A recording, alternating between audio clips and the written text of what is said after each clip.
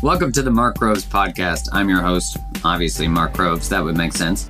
And on this show, we explore human psychology, why we do what we do, and how do humans connect, and how do we create really thriving relationships, and how do we have a thriving relationship with ourselves.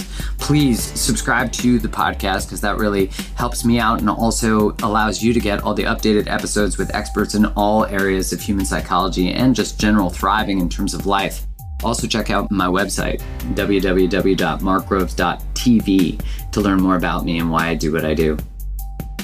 Welcome to this episode of the Mark Groves podcast, where I have my good friend, Amy Young, life coach extraordinaire, former performer, although you didn't want me to say that, which made it so I had to say that. We're just going to get right into it. Amy and I became friends via Twitter. Oh my God. Yeah. Back in the day. Yeah. My social media game is strong. I got to say that. I got a girlfriend from it. I got a bunch of great friends and colleagues from it. Yeah. Amy Young, if you were to give a synopsis of what you do, share it with these lovely people. Cool. I would love to. And I would also just love to say thank you for having me, Mark. And I love having you as a friend and a peer. And I'm so excited that you're podcasting. So my work so you now. Yeah. So me. My work is primarily centered around changing how people think about relationships and approach dating and relationships. Specifically, I work mostly with single women, and I really work to help empower single women with all kinds of different tools, like understanding themselves, looking at like patterns and cycles, understanding what it is that they're really looking for, how to have fun in the dating process, like setting yourself up for success and making it. Right? I know. That's something I've been thinking about a lot. We should talk about that. Yeah, well, why can't it be fun? Anyway, sorry. So No. Intro. Well, no, yeah. So quick intro and then we'll dive into that. And yeah, and it's funny, right? Because that's why I think, like you saying, I have a background in performance. I was a comedian. I was an actor before I was a coach or an online creator. And that influenced my work so much where, I think most people, what they kind of will like about my take on things is that I am very silly and irreverent and sort of like, let's not take this shit so seriously because it doesn't serve us. You do. And like your YouTube videos, oh my God, they are funny.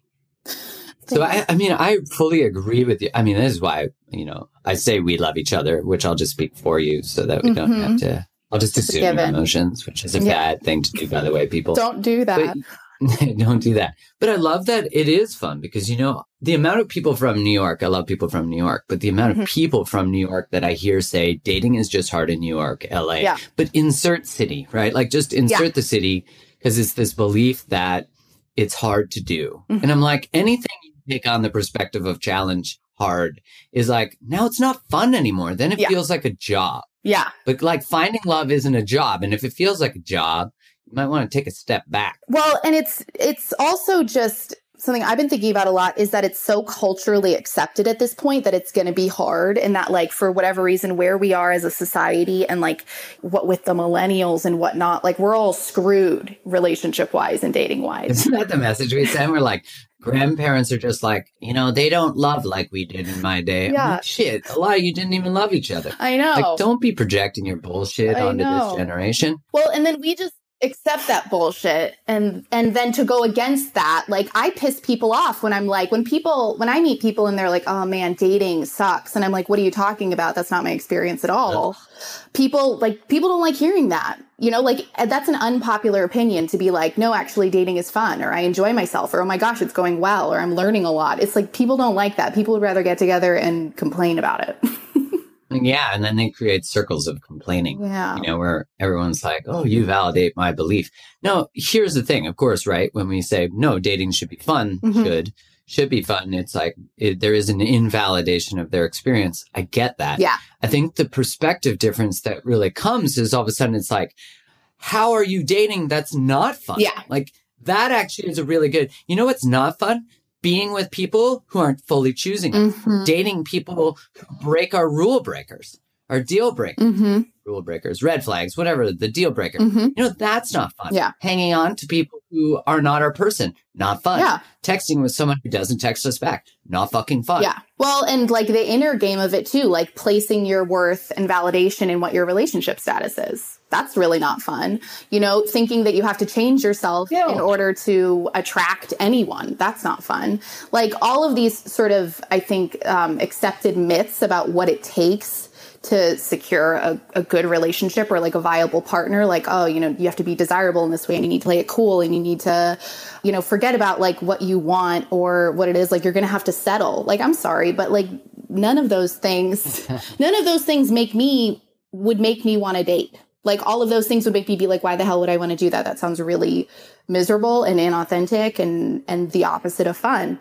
And anytime you're totally right. Like anytime something becomes like a job or it's like something we have to do, like, oh man, I have to log into those dating apps. Like if that's your attitude on it, you're not going to want to do it. And I really am a firm believer, like that is going to go with you into those experiences. And if you think that you can leave that energy and those feelings at home and show up in your dating life and be like, gosh, what's the word I want to use? Be fun. Yeah. Like, like be fun and bring your best self to a situation. Like you're not going to be able to, and it's going to rub off on other people. It's like showing up at work in your cubicle, showing up to a date and you're like, let's just get this done. I know. And we've all been there. Like, I mean, I think it's also, like, I think it's unrealistic to think, oh, it's, it's going to be like, sunshine and puppies all of the time.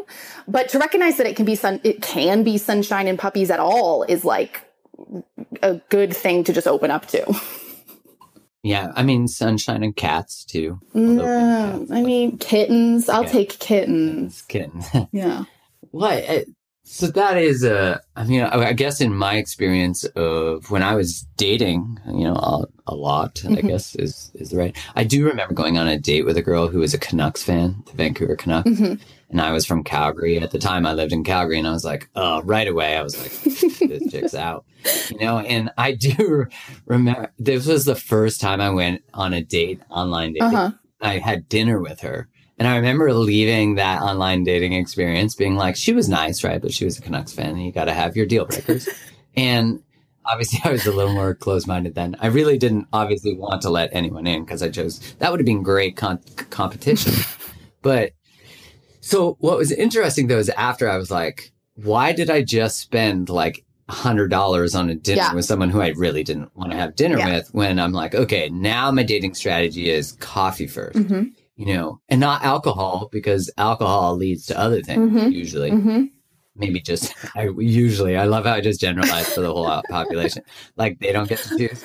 For me, if I drank alcohol on a first date, then it was likely going to lead to other things. And so like knowing when you're going into the dating world, like when you're working with these women mostly, and I know you do work with men too, how often are they really clear on what their true dating intention is? That's such a good question. I think it's something that people kind of have a sense of like, oh yeah, I know what I want. I want a relationship.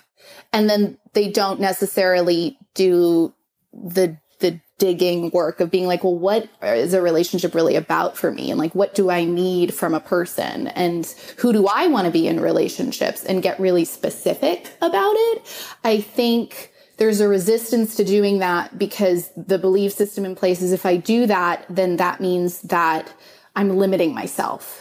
So if I like raise the bar, I'm like Captain Raise the fucking bar. Like I am like, y'all, like your standards need to be at least 14 times higher than they are right now.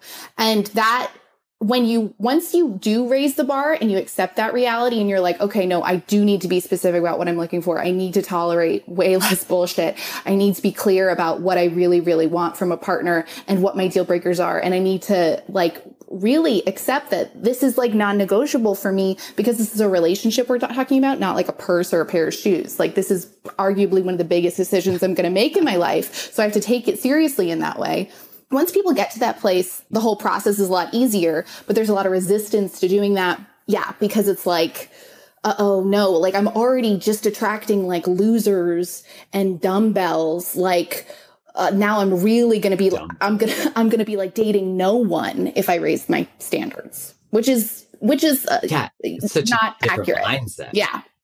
Of course, right? Because we're filling space with these dumbbells, douche canoes, or whatever the term we want to use. But we're like holding space with them, and then we're upset that someone great isn't entering that space. You know, what you say is so important for people listening to understand is that if you do not raise the fucking bar, you will not believe you're worthy of what's above the bar.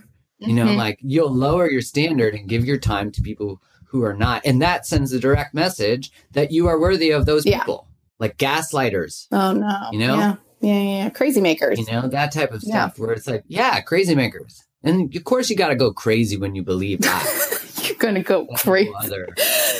I get you. If you believe lies over the truth, you'll have to go crazy because you can only live in a world where lies are the truth as a crazy person. That's just reality. And then when they're like, you're crazy, and you're like, yeah, of course I'm crazy because you lie all the time and I believe your lies. I know.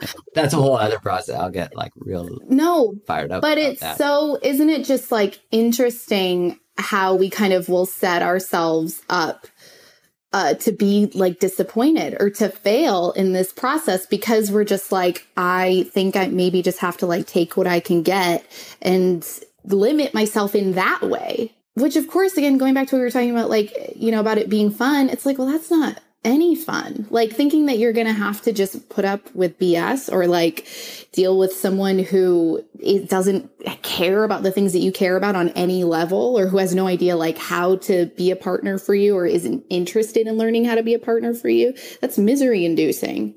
But I think it's really weird. And I'd be curious to hear your thoughts on this. When I think there's an idea that, well, I need to like raise my self-esteem. Like I need to like love myself more in order for me to feel worthy of those high value partners. And what I actually tend to find works a lot better is actually to say like, no, start choosing things that are like high value partners, like start saying no to the stuff that you know you don't want. Start like before you're ready, like before your self-esteem is high, before you really love yourself, like start choosing things from that place and like following that mode of behavior. Like if I did love myself, I probably wouldn't keep dating this liar, right? And then the feelings follow. Like that's one of my favorite quotes from Steve Chandler, who's like a coach guru person. He says, you know, feelings follow behavior. And I think a lot of the times we assume it needs to be the opposite, that like, oh no, once I love myself, then I'll start feeling better about like who I can date and like saying no to low value partners. But in my experience, it's usually the other way around. Like you have to start training yourself to say no to what you know isn't right for you in order for you to actually believe that you deserve more. Yeah, I fully agree. Yeah. Like you have to choose your way to the feelings you want to feel in that. Like exactly what you're saying. You don't, because that's the perfectionist mindset. It's like when I get here, then when I do this, then, but it's always an ever moving target. You know, it's like you get the thing and then you never get to get the thing because you just changed the thing. And it's like when I get this, you know, I've even worked with people when they're in a bad relationship that doesn't shift, right? They've tried to shift and it doesn't shift. And they're like, well, I'll just date them till I meet someone new. And I'm like, yeah, because someone new is going to come along and be like, I love that person who's afraid to leave their relationship and they're dating someone douche and I'm going to be so excited to enter their life. Hell no, right? Like you have to become the type of person you want people, like the type of person you want. And, you know, if you want high values, high integrity, high whatever, you have to be that in every aspect. And you know, it's so true in what you were saying that the feeling follows the choice. So you have to start where you're at. Yeah. And of course, like what I've found fascinating that's different between men and women, at least in my experience, is that men's non-negotiables, like deal breakers, which could be like drinking, not drinking, kids, no kids, marriage, not marriage, smoking, not smoking. Like men's non-negotiables are non-negotiable. Like their deal breakers don't move, but women's will often in order to accommodate a partner because there's more of an evolutionary need for a relationship for a female, which I'm not, it's needed for both, but I just mean from a long-term nesting, marriage, kids, right? That perspective. Yeah, I agree with that. So then often women believe that men's non-negotiables or deal breakers are flexible, but they're that's not. Really interesting. Yeah. No, that's totally true. And I think that's another reason why, it's sometimes easy for women. Like if, when I've had clients who maybe were involved with guys who like weren't commitment ready or who weren't interested in just committing to them, because these women would sometimes like waffle on those types of things or not say what they mean or be like, oh no, maybe I could change my mind. They'll be like, well, he's probably like that too. Like he's just saying this now, maybe he'll change his mind. Maybe he will be commitment ready. Maybe he will choose me as a partner. And I think it takes a lot of work to really, and I think that that can go both ways. Obviously, I think that it tends to go more that way.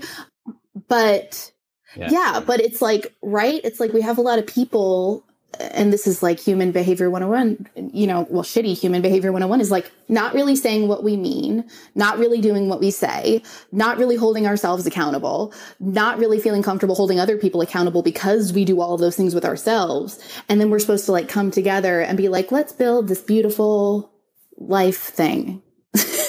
Yeah, based on falsities and fear of actually saying what we mean.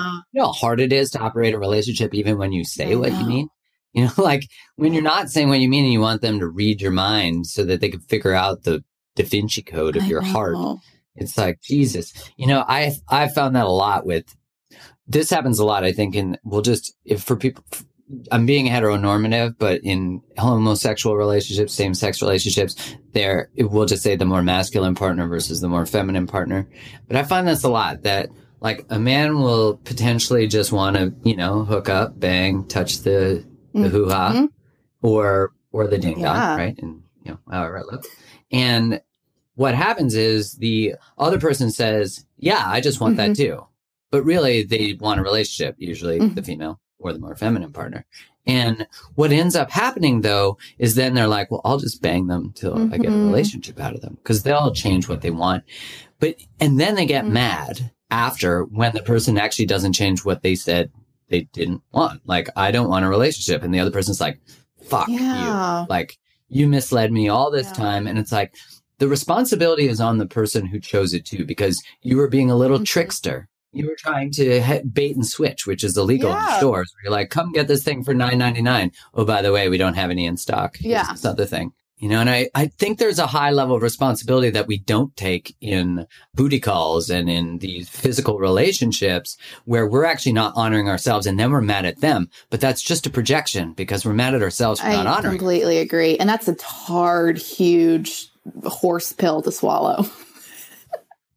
Oh God, when you take that, when I had to take responsibility for my bullshit, I could tell you, I still have to. It's like, I know. It's like, wait, that's my fault, but I've been making it everyone else's fault. Wait, it's my responsibility to get my needs met, not theirs to meet my needs. Yeah, I posted something about that, I think last week, really, where it's like, essentially the main message about it is like, people are allowed to do what they want to do in relationships with you. Like everyone's allowed to do what they want. And sometimes, when I'm talking to clients or just girlfriends or people or whatever, and they're like, well, he can't do that. Like I gave him a blowjob at my sister's wedding. Like he can't just like go hook up with this other person. And I'm like, he can do whatever the fuck he wants. Just like you can, just like you did, apparently.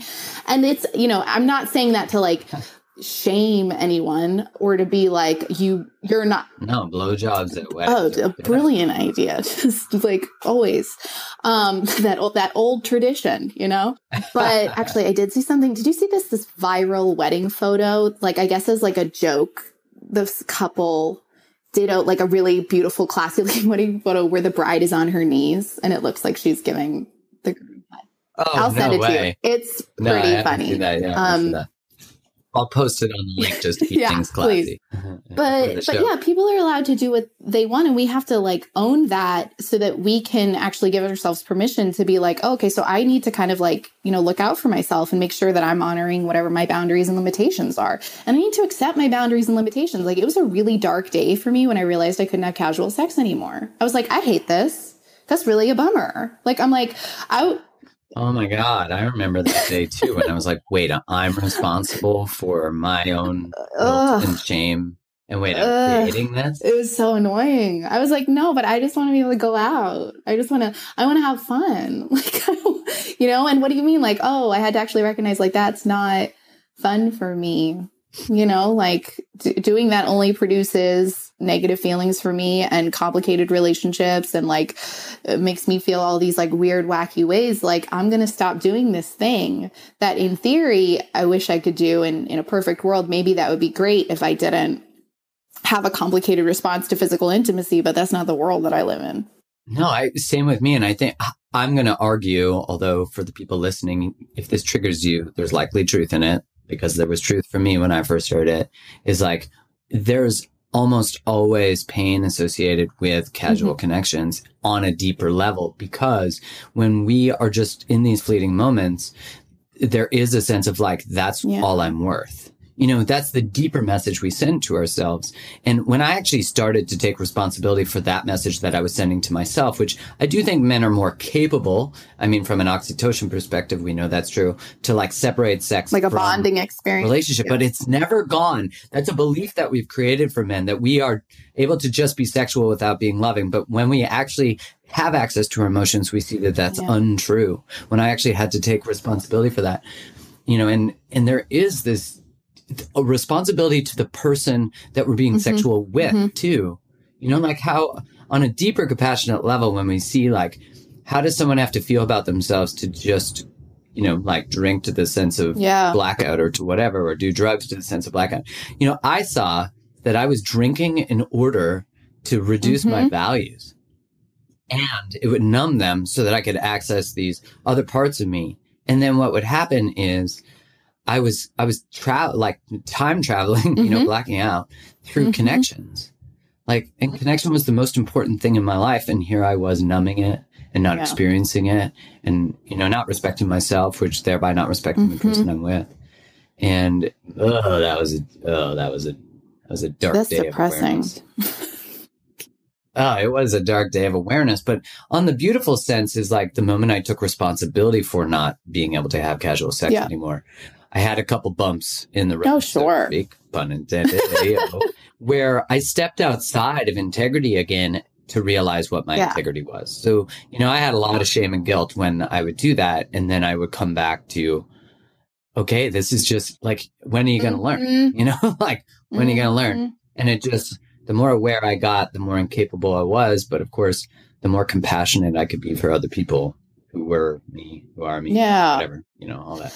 Yeah. And I think, you know, I'm such a big proponent too of like, everyone is an individual, and like, you know, we all do ultimately have to decide, you know, what is okay with me and what's not okay with me, like what works and what doesn't work. And I really do believe like it should be different for everybody, you know, because we're all really unique and multifaceted. But I will say it is astonishing to me, like the vast volume of people that I work with who come to that same conclusion, you know, like I don't think that that's like accidental, or it's like that. And I'm, you know, there's exceptions to every rule, and there are people who can maybe just have like completely casual sex and it doesn't have any kind of emotional aftermath and effect. I'd say they're bypassing. Well, I'm like, yeah, I get the gray area, but I would say that there's some level of bypassing that's happening. I think you can have sex with, you know, both clear intentions. I do think that's possible. But I'd say for the most part, I just don't know. I just don't experience. I don't know a lot of people like that. You know, that's the main thing is like, I'm sure that those people exist. I don't know a lot of them. Yeah, they're going to, don't worry. But, you know, okay, so I was really fascinated by, like, I think there's a lot of focus on men being more casual sex, and now, you know, women have more access to their sexuality and sexual freedom and all those things from a society in some places in the world. I was really sort of interested in how, like, I remember I dated this girl, you know, about 10 years ago, where I realized that she had a guy for sort of every part of her life that she needed. So she had like a guy. Yeah, you've told me about this before. And she had another guy. She had like a guy who would take her for dinner. And then she had a guy who would do this. And I was really interested because I was the guy who would pay for dinner, but then never would get access. So I was the nice guy who decided to pay for dinner. It was awful. She wasn't a Canucks fan, at least. That's about the only saving grace. But what was really interesting when I was able to see it is like I could then identify other people who had, where I saw women holding these spaces where they had these guys on the hook, these like, where they would give them this feeling of just possibly you'll get a relationship, but you're never going to. So I'll get the things I need from you, but and using that power of the feminine, which really, let's be honest, there's a lot of power in there. Do you ever work with clients like that? Where do you see that coming from? It's a really good question. You know what's really funny is my immediate response is like, I don't see that a lot. In cases where I do see that, it's usually coming out of a fear of, it's a double-edged sword. So there's a fear of being alone. Like, it's like, but there's also coupled with that is, I would say, like a healthy dose of like unworthiness, because it's like, I'm not actually going to, again, take a stand and assert what it is that I really want, which is a relationship with one person who can meet most of my needs instead of like a smattering of different people who can meet all these different needs. Like, I'm not actually going to go into the deep end with a person, or I'm not going to assert that that's what I really want because I believe that I'm unworthy of that, or that's not possible for me. And I also do think that it's really interesting because I think there's a lot of levels here. Good question, Mark. So there's like, yeah, I think there's a feeling, I think also like the majority of women that I work with, and partly it's like so much of what my video content is about cultivating resilience and having been through the relationship ringer before and getting to a place where you realize that shit doesn't define me and it actually serves me. So I work with a lot of women who have been deeply hurt, betrayed, who have lost themselves in relationships, who have been mistreated. And a lot of the times I think that will lead people to swing to the opposite side of the pendulum, where it's like, I need to protect myself and be really powerful in relationships, because when I have been vulnerable before, I get dicked over. So I'm going to go over to this other place where it makes me feel safer to maybe have this guy who's a really good friend, who's like, kind of like, we snuggled once while we were watching a movie in my basement, but that's as far as it went. Oh no, she was for sure like a boner creator. She liked to just create boners and then be like, well, good luck and with that's that. Powerful.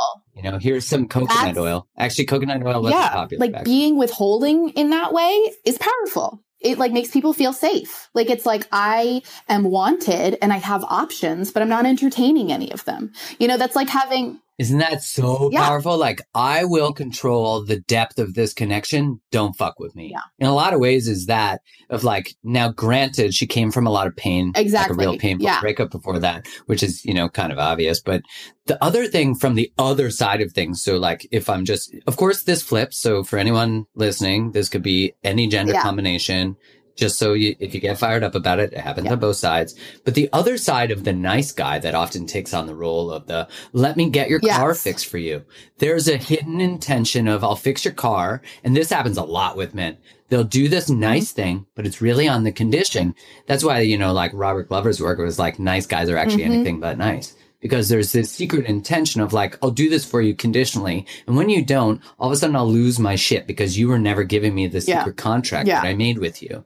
So both people are totally out of integrity, and the guy is responsible for the other side. So don't get me wrong. I was responsible because I was pissed because I wasn't standing up for my truth. I was buying these dinners, but secretly I wanted a relationship. And she told me, well, actually it wasn't secret. She told me that she didn't. And I was like, well, I'll just keep having dinner with you and I'll just be so nice. That eventually, why wouldn't she choose me? And then let me tell you, it's obvious. But, I think we all know the outcome. What's amazing is how fucking good it feels to be like, yeah, this isn't going to work for me anymore. It's like, isn't it? Like, I don't want to buy you dinner anymore. Stop like, using me. Oh, wait, I let you. Underestimate the powerful drug that is a line. Oh, boundaries. It is like, especially if you're someone who, and I can say all this because, and I think you could say the same thing, because like, we've been there, we get it. Like, I have been on both sides of this. Me too. And it took me like, I mean, and we're talking like years of, like stumbling my way through it. But once like for sure. No. And once I like, you know, flipped that switch of like, oh, if someone can't give me what I need or doesn't want what I want, if I just tell them like, this isn't working for me and I detach and walk away, I feel like such a boss. Like, I'm sorry, did I just step into a Beyonce music video? Because I feel amazing. Seriously. And like, yeah.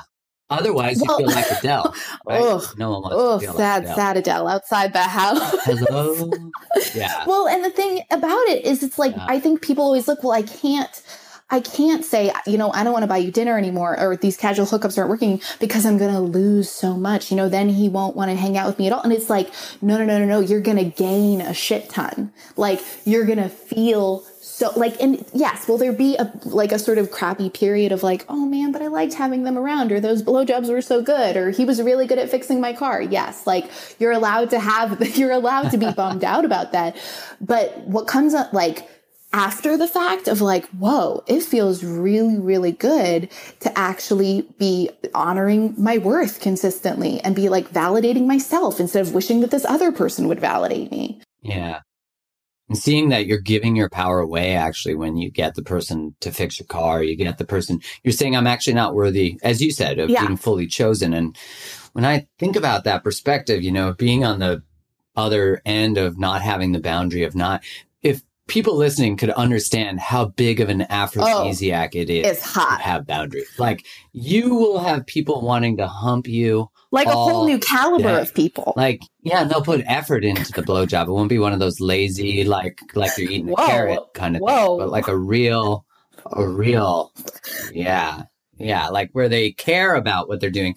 I was listening to this funny YouTube video that was from a lesbian, and she was giving advice to straight guys. Sounds great. And she said in it, oh my God, it's so funny. She's like, I just have to make an effort. I send flowers and it's like the floodgates. And she says in it, she goes, here's my first piece of advice. However often you're going down on her, double it, triple it, quadruple it. And she's like, and if you're sitting there and you're about to open your mouth and debate and you're about to say something, she's like, you need to get that mouth down on some Jim Jam and get moving. Oh my God. And it's funny, actually, when I was younger, my sister's 9 years older than me, and this to people might disturb them, just the advice that she gave me. But I remember I was like 14 or 15, and she's a lot older than me. And she's like, listen, Mark. And I was like, I think at the time, Google didn't exist. I was using like a search engine on like, how do you go down on chicks? Yeah. Yeah. My sister said, let me give you one piece of advice, Mark. And I was like, what? And she was like, just learn how to go down on a chick and she will do anything for you. And I remember being like, ugh, like, what are you talking about? And then I was like, as soon as she left, I was on the internet. I'm like, how to go down on. And I bet I bet it took you really far. I bet it's taken you really far because you should call her after this and say thank you. Yeah. I think I have actually appreciated that. But, of course, if. Yes, that was a story he made up. It was just a joke. Yeah. It's not true. But yeah, that's fine. I don't know. That went real off kilter. But I guess to bring it all back of that idea of having these people who serve roles in our life versus being very clear with what we actually want. It's realizing that when we're so hurt that we actually create, control the level of connection with people, we're actually hurting people. So, that like idea of hurt people. Mm-hmm. We are responsible for our part of everything. And, I think that can be often, like even if someone cheats on us or leaves us, we're still responsible for how we co-created it in some way. And that, man, for me to understand that when I was young, I couldn't have, like I remember I had a girlfriend that cheated on me. And I remember my friend saying like, how did you create this? And I was like, fuck you. Mm-hmm. Like, I didn't create this. Like, she stepped out, she did this. But the truth was I just had really poor boundaries and I didn't honor the red flags that were so early on. It's like, don't pay attention to that fucking base camp at Everest that's going off and the fireworks that aren't romantic fireworks. But and I think the tricky thing about that, because I couldn't agree more, obviously, like step one is like taking ownership, like being aware enough of yourself and the circumstances that you're in to be like, okay, I'm not just a victim here. And this isn't just happening to me. Like what's my part in it? It's interesting because I think, and I don't know if you'll agree with this, I think women sometimes will almost, maybe men too, but I think I see it more with women. Women will go way too far on the opposite end of the spectrum to be like, I created all of this. Like, it's all my fault. And where they take too much responsibility, where it's like, it must be me. I think that is, for sure. That's something because, and I think that comes from like our brains always just want things to be all or nothing or black and white. And, it's just like duality just exists where it's like, well, surely it's someone's fault. So it's either him or it's me. Like, which one am I going to pick? When in reality, it's like, no, like it's 50, 50, 60, 40, 45, 55. Like it's always this two-way street and this like dance that's happening of like, who are we together and how were we together? And, as a result of us coming together at this time with these specific circumstances, how did we produce this result? And being willing to take ownership of what you can and absolve yourself of what you could not control or what you weren't aware of or what the other person's bullshit was, Yeah.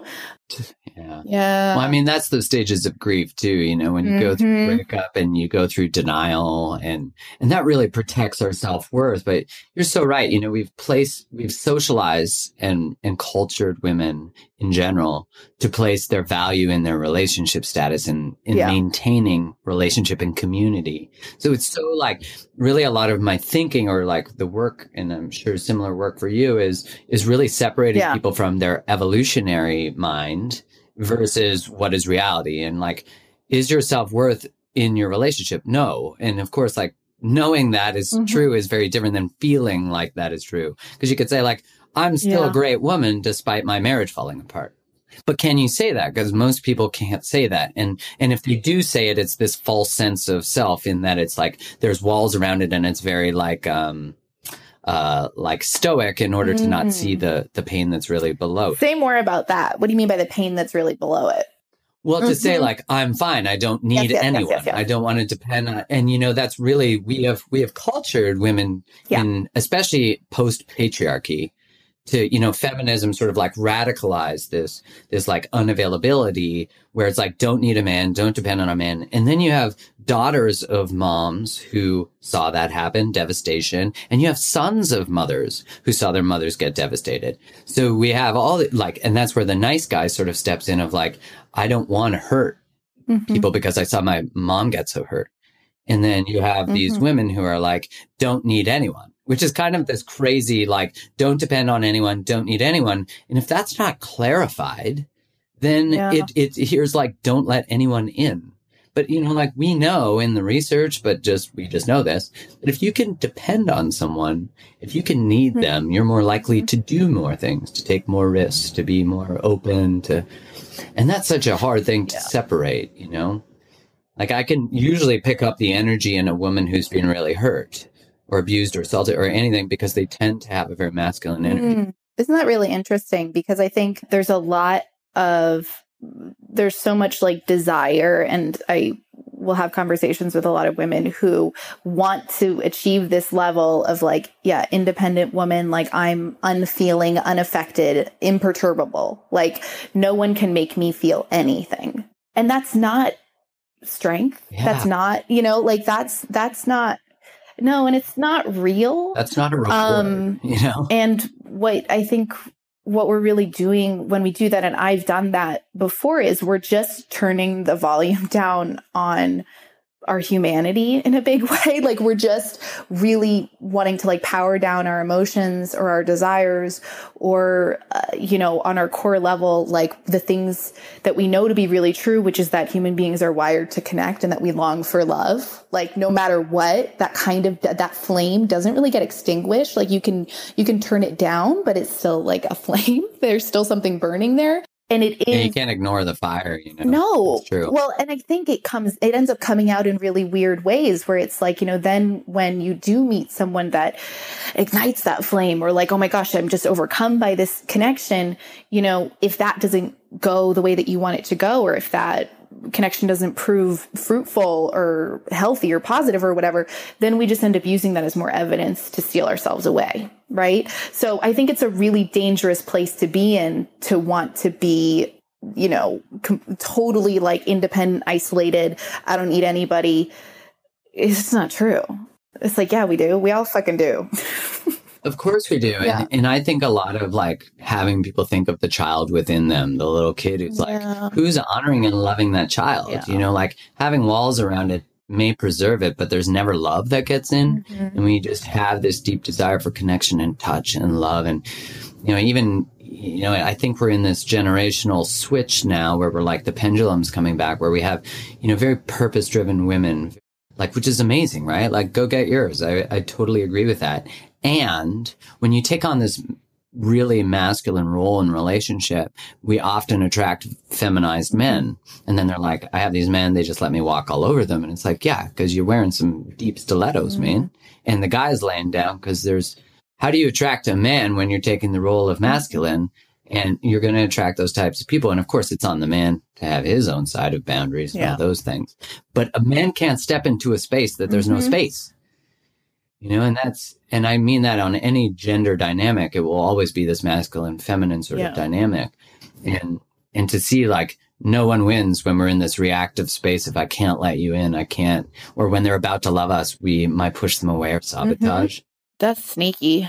I know. It's like, well, I think that underlying narrative is like, when I let people love me, like we all have this narrative, this story that plays out that we prevent from playing out. I remember dating this girl who said to me, I'm afraid to hurt you. And I said, well, at what point does that happen? Like, how does the story play out where you hurt me? Because you've already created it in your mind that we get to this place where I don't have the skills or the ability to move past something. And she was like, that's a great question. Mark, these poor women who just think that they're dating like your average run-of-the-mill dude. Well, I am an average run-of-the-mill dude. You're like, well, no, you are. But like, right, who's not afraid to like step up and be like, well, what's that story? Or what are you really saying here? Because that's another thing, too, that I think women are at a place in like, as in terms of like this sort of type of woman that we're talking about, who is like passionate or ambitious or driven, who doesn't quote unquote like need a man in the traditional sense, but like would like a partner or an equal partner or whatever. I think we are craving more men to be willing to step into that role of like, challenge me or ask me the hard question or call me out on my bullshit. I sent so many people that article that you wrote, what is it? Like, are you something about the highly evolved man you say you want? Like, are you really ready for the highly evolved, or why you're not ready? Are you ready for the man? Yeah. I really love that piece because it's true. And I remember reading that, and there's a line in it sort of where it's like, you as a woman, we're usually used to being the ones who get to kind of like sit in the emotional driver's seat. And be, be with someone who really challenges that is, it's desirable on an intellectual level to a lot of women, but to actually be in the position where like, oh no, like he is going to call me out and meet me at that level. And it's not just going to be me being like, hey, like, let's be vulnerable together or whatever. That's a scary thing. Oh my God. It's so scary to actually meet your match. Like I remember I was talking to Kelly Marceau. She's a great writer. And I remember she's a wonderful human. The first call I ever had with her, I remember her saying to me, Groves, have you ever actually let a woman fucking love you? And I was like, you're like, we're going to have to reschedule, actually. Like, wait. Yeah, it's like, aren't I interviewing you? What's happening here? I got to go. But yeah, it was this really beautiful mirror to be like, wow, I have been running from hurt for 14 years. Like I've actually not let someone love me, including my fiance. In 5 years, never really gave her access past a certain point. And, I used to think that was the relationship that like lacked any form of connection or whatever, in some respects, obviously not the whole thing, but where I was able to be like, wow, I actually just never let any woman in 14 years past a certain point where I had been devastated before. And that was a huge level of responsibility to all of a sudden be like, okay, now what? Now I cannot choose women who are unavailable on any level. And that was a really cool moment. I mean, maybe on some level, micro versions, but I was definitely dating women who were just out of relationships. I was dating women who were in some, like, red flag unavailable, right? Or one night stands, or just short term, or just dating. And I realized that I was just playing the game of never letting my heart have access. Well, and sometimes I think we need to go through that, like having been in that same place, where it's like, or for me, it's showed up a lot as like pursuing people who are geographically unavailable. Like that's there's all different ways that unavailability can manifest for us. But, I had a mentor who I was talking to about, like, I remember when I was going through that and being like, I feel like no matter what, like, I can't seem to connect with someone who's actually like in a place where they are available in the way that like, I need someone to be available. And she was like, well, don't you think you've just been trying to keep yourself from getting hurt? And it's such a simple idea, but I was like, oh yeah. Oh yeah. Like after my last breakup, I think I had to do that, for like a year and a half. I had to just, even if I was going to date or I was going to pursue connection, I didn't want to go all in. I didn't want to. I wasn't ready to. I was too freaked out. I was too uncomfortable. I was too scared. And that's okay. Like, that's fine. But just, if we're doing it, we just want to be aware of it.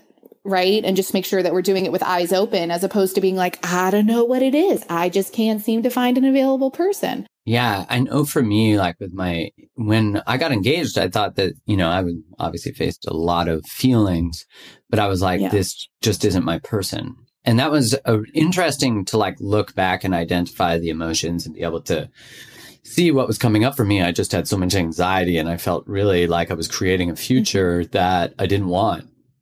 And that was okay. But what I see now is like on this greater perspective, I had this purpose to step into and I didn't know what it was. And I just knew that there was something greater calling me. And, now I sit in a relationship that's fulfilling and challenging, and I am forced to receive really wonderful love. And at the same time, face my mirror, my bullshit, all that kind of stuff. Yeah, with someone who can communicate at an amazing level and is committed, able to do those things. Just smoking. She's sexy. Well, to be able to now see like what is connection, right? Like what is, and I'm really seeing this beautiful balance between like, as Esther Perel talks about, this balance between like desire and love, like this balance between space and togetherness, like this safety balance and desire. Because it's really interesting. Yeah. Yeah, because it's kind of interesting that you could be walking down the street and be attracted to someone and be like, oh, wow. And then, you might be around your partner a lot and be like not craving intimacy as much or whatever it is. And being like, there's really no, like, you're still attracted. They're still there, but there's something about the availability that kind of crushes desire sometimes. It's such a fascinating dance of which I actually just see as this balance of evolution versus, I don't know another word, but more like aware or relational, like this relational awareness to say there's so much love here and desire can live within this space of safety. Because I think that we've evolved to sort of like not see peaceful, loving connection necessarily as this racy, mysterious love. Oh yeah, it's nothing sexy about that. Right? But it's only a matter of perspective. Absolutely. I remember Esther Perel saying that all you have to do is realize that your partner can leave you at any moment and you've created desire. And I was like, shit. Yeah. Well, and this is something that I've been talking about a lot lately online and with people as well as, the culturally we kind of look at qualities like kindness, someone being respectful, someone, a connection that feels safe where there's understanding. And it's like, well, that's not enticing, or like, that's not as interesting or intriguing or attractive. Like, he texts me back a lot. Yeah. And he actually, he told me he likes me. Ugh. It's like easy and gross. And people are, yes, can we say that there's some like, biological ingraining that happens around like, being attracted to the chase or wanting someone who's like a certain distance away. But all it takes is the decision to be like, no, actually like kindness is attractive to me. Like kindness is something that I really like how it feels when someone is kind to me or I see someone be kind to someone else. Like I really enjoy that experience of feeling like I'm with a good person and starting to shift that into like, it is a choice. it's a choice, and we're not just wired one way or the other and you just have to deal with it. It's like, no, you decide, like at a certain point, I had to decide, you know, it doesn't work for me anymore. Yeah. Guys who only want to go halfway with me, guys who want to play games, guys who are lukewarm, like that is no longer attractive to me. This is a decision that I'm making. When I see that, I go in the opposite direction and moving in the direction of whatever qualities or traits or, signs and signals that indicate that this person actually is more aligned with what you really want. Like, how can you possibly raise the fucking bar? Isn't that good? Isn't that good? Because you can't be in a lasting, meaningful partnership with someone that you can't trust, with someone that you don't feel you can come to understanding with, especially because you're going to disagree with that person. So you better figure out a way to communicate effectively and with respect.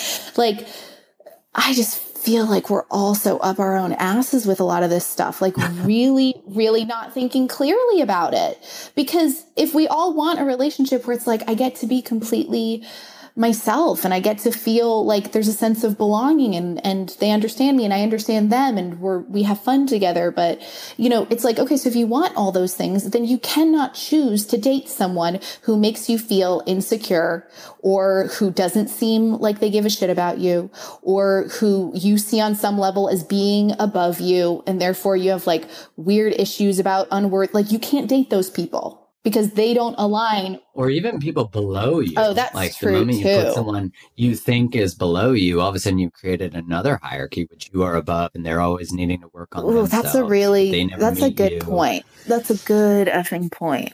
Well, I see that a lot where, I mean, at least in my experience, where it's like, well, he can't communicate. He can't do this. I'm like, man, love him where he's at. Like right away, you've made him never. That's that feeling that I see a lot in heterosexual relationships of, and again, heteronormative, but you get it.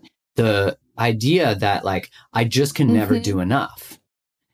And like, no matter what I do, it's not enough.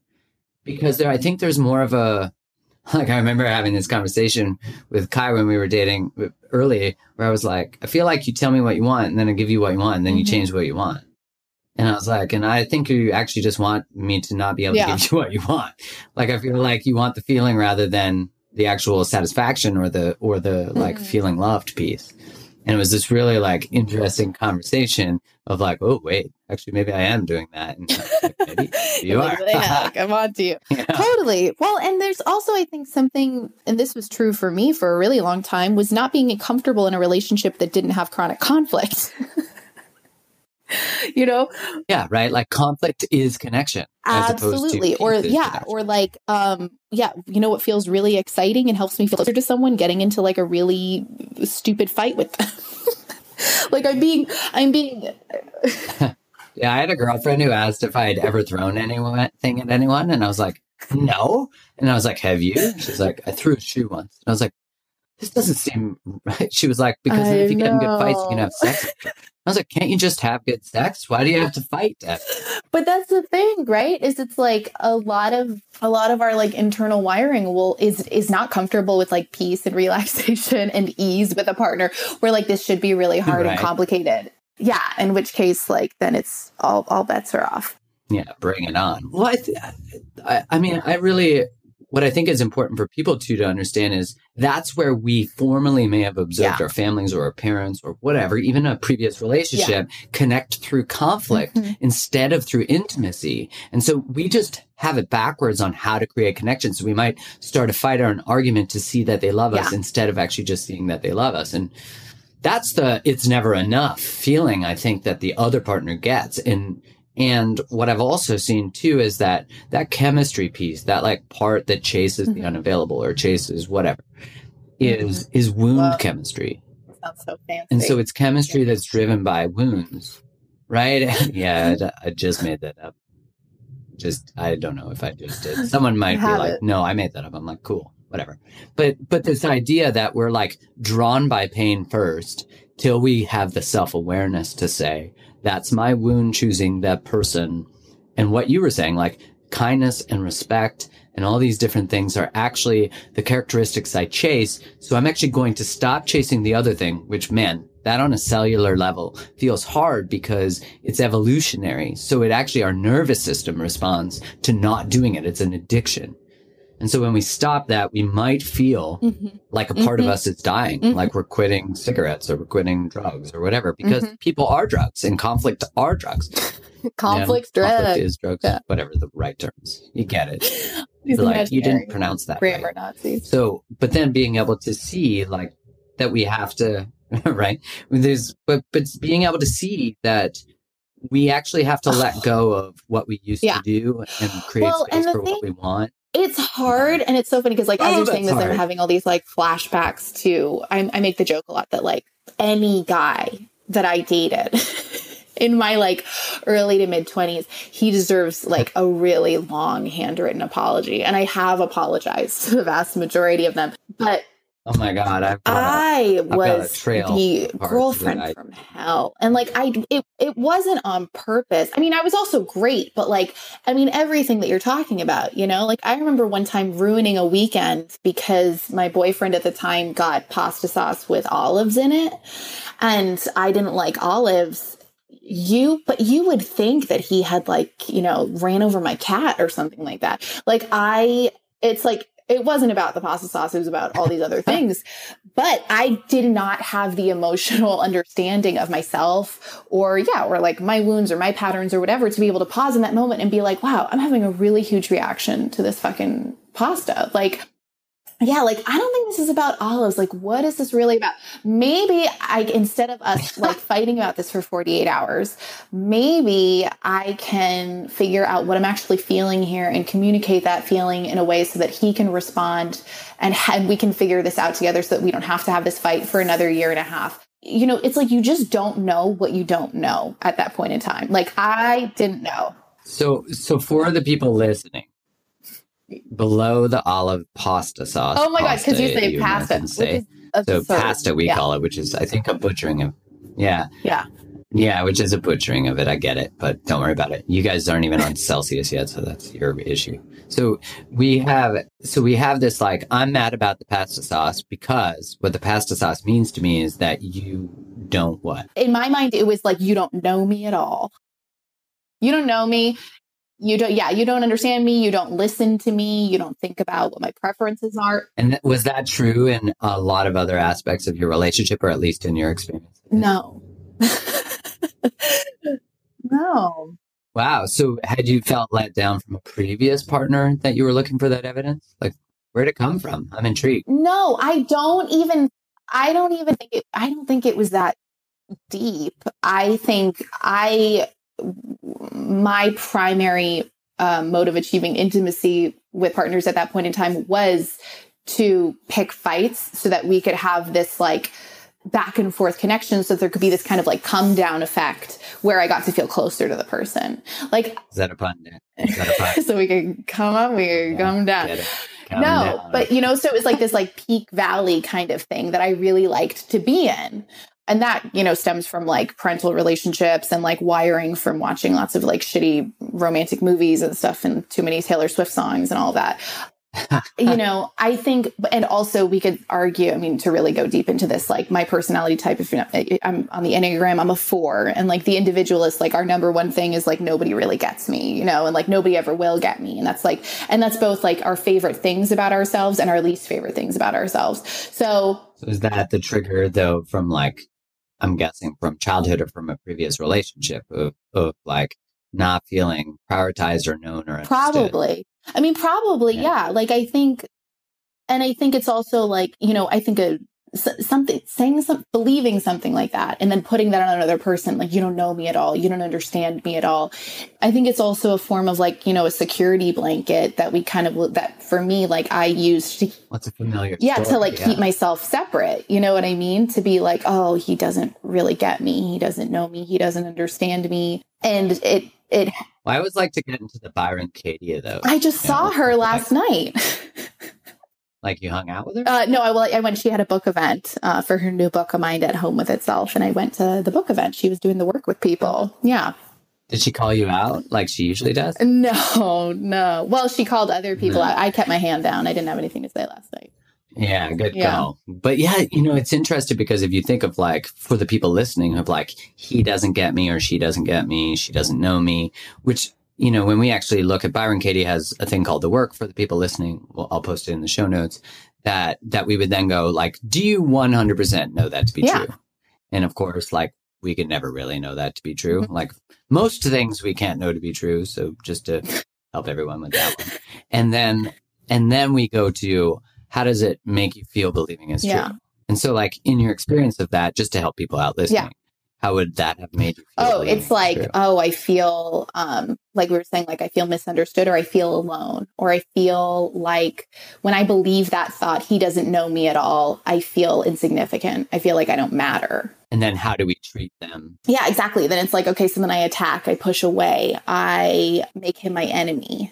I, will do things, on like a subconscious level, like I'll do things to make that true, like I'll prove to him like, oh, you don't know me. Isn't that crazy that we do that? Right. Like, and then I love the flips. Oh, it's the best. Right? That's like where the money is. He doesn't know me at all. So then what is it? It could be, I don't know him at all. I don't know me at all. You could also do, he does understand me. He does know me.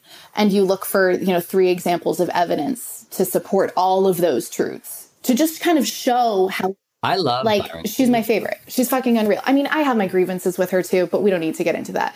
But I think, I think The Work is an amazing tool because it just shows us how full of shit we are most of the time. Oh my God. We create meaning with everything, and everything through a filter of beliefs, right? Like cognitive behavioral therapy. So it's through this filter of what I believe. What's the action? What's the belief? And then what's the consequence? But to be able to see, like, if you're looking for evidence for anything, you're going to fucking find it. Because that's what we do as humans, And it's like, we sit in that and we like, he doesn't know me. What does that do? That gives us protection. Just like it's hard to date in New York. It's hard to date in LA. That just makes it so you never have to be able to date. You never have to be open. You have to blame it on the dating culture rather than take responsibility for how you date. That's a whole different thing. And that's why I love your work. That's why I love you, because it really is like, this isn't about them.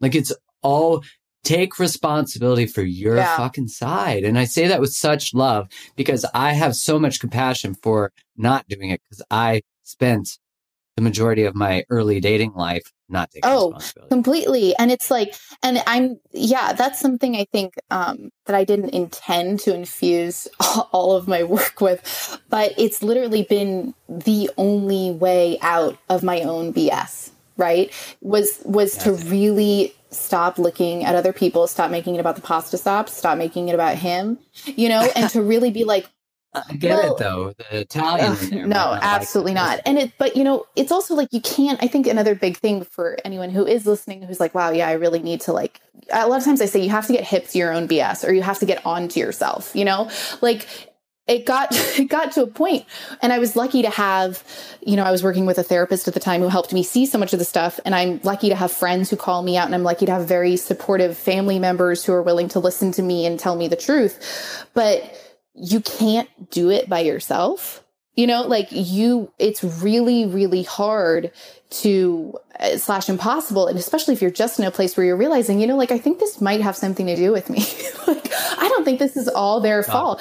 Like, you really do need someone on the outside, or someone's on the outside, who can help you figure out, like, well, what's really going on? Like, what is motivating that? And why did you have that reaction? And what are you really afraid of? And what were you thinking when you said that? Because that's the only way that you start growing this new level of awareness and compassion and empathy for yourself, to be like, whoa, now, there was a time probably where, this is so funny that this argument about the pasta sauce is like coming up again, but like, maybe, I don't know. But, there was a point in time where I really would have felt a lot of like shame and guilt over that. And now I get to look back on it and just be like, oh my God, like, that poor girl, like, man, No, she didn't get it. She was so like insecure and upset and didn't even know like why or how. And the poor guy, you know, like it just, you get to look at yourself and realize like, whoa, I was really, really lost and confused. And none of that was my fault.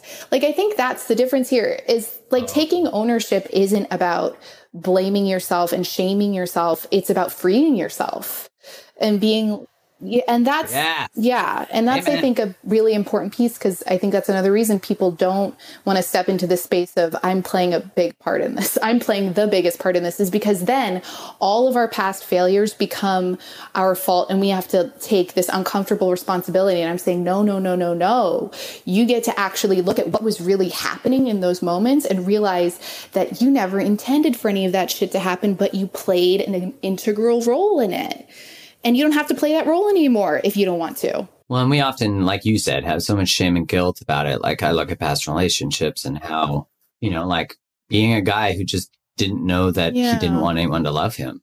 Like I didn't know that, you know, I didn't know why I was drinking what I was drinking and like having one night stands and misleading people or like dating casually and never wanting a relationship.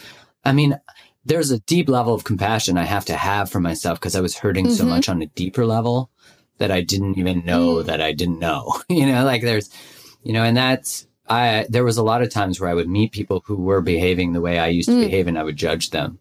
And then I saw, oh my God, it's just because I haven't actually forgiven myself, you know, to say like that guy's being a whatever.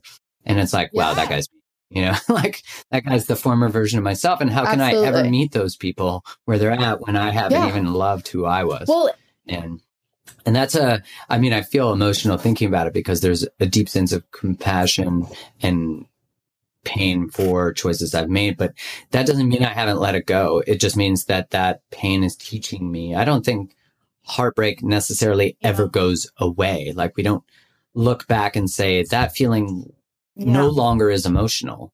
It's more like you said, if we take responsibility for everything that happened, it's pretty hard to take responsibility for some things, you know? So that's why I often say to people, like, it's not your fault what happened, but it's your responsibility what you do with it. And that way you could say like forgiveness or letting go, which is such an elusive thing, right? Like you can be sitting having coffee with a friend or read a quote and all of a sudden you let go of something that has nothing to do with anything that you thought was relevant to the moment. And that's why it's like forgiveness and letting go isn't saying what happened is okay. It's saying I'm okay with what happened. Yeah. Which is, I mean, still like we have to grow into it. We have to learn the skill. You know, I had to learn the skills that I didn't have when my heart got broken young, you know, to have boundaries, to grow into who that man is today, to say how you're behaving is not okay. What's happening isn't okay. I have a little boy in here who needs to be honored. And that's that's a big, you know, there's the aphrodisiac of boundaries, right? Like, I remember the first time I said to a girl, like, how you're being is not okay. She was like, oh my God. Well, this is the thing is like the number of times, like once I realized like, oh, setting boundaries like frees me and it frees them, or setting boundaries lets me say, okay, like, no, this is actually how I do things. And then the number of people who would be like, oh, okay, I can do things that way. Like, you know, like, okay. They're like, oh, thanks for telling me what you need. I didn't mean to make you a doormat. You're the one who laid it down. That's, I think, one of my favorite lessons from Byron Katie, actually, is like, she's such a huge proponent and teacher of ask for what you need, literally to the point where like you can look at your partner and say, can you just tell me that you love me and just hold me for a few minutes right now?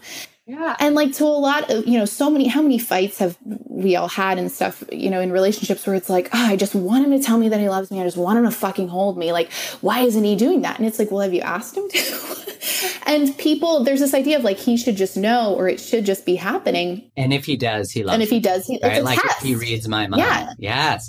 Well, and I think a lot of that is this, you know, not to get deep into it because, you know, of time. Yeah.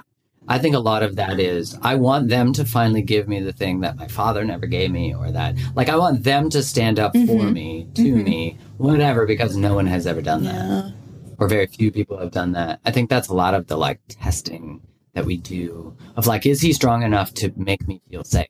Yeah, what's that? This is Sheryl Crow's song, isn't it? Are you strong enough to be my man? To be my God, that's It's a really good song, and it's like very soulful. It is, man. She's a good singer. I think she's Canadian. No way! Look at that. Yeah. Good for her.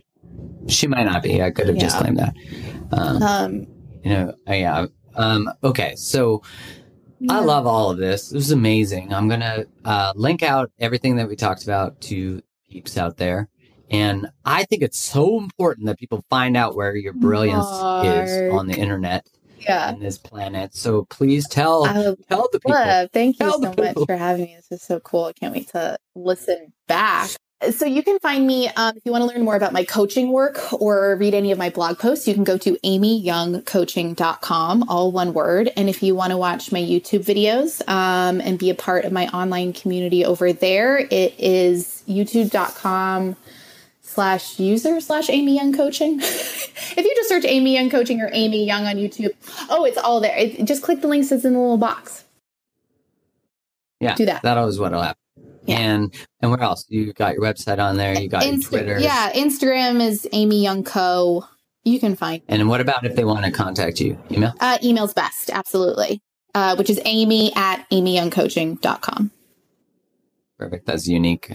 That's a great email address. Yeah. So thanks so much for being on here. Thanks so much for giving your time, which is of course the greatest gift we can give. So I appreciate that. And so much fun. And I can't wait. There is just so much happening there. I know. I feel like I think we went all over. Covered a lot of ground. The end message of this episode is get your mouth on some Veggie Jam. That's what needs to happen. I've got to link out that video, guys, because it's so funny. I was almost being. Can't wait to watch it. So thank you, Amy. I appreciate you. Thank you, Mark. Same. Thanks so much for tuning into this episode of the podcast. If you really enjoyed this, please consider sharing the episode with your friends. And if not, just sharing the podcast itself, because everybody is interested in relationships, whether they admit it or not. So you'll be doing them a favor. I would love your feedback.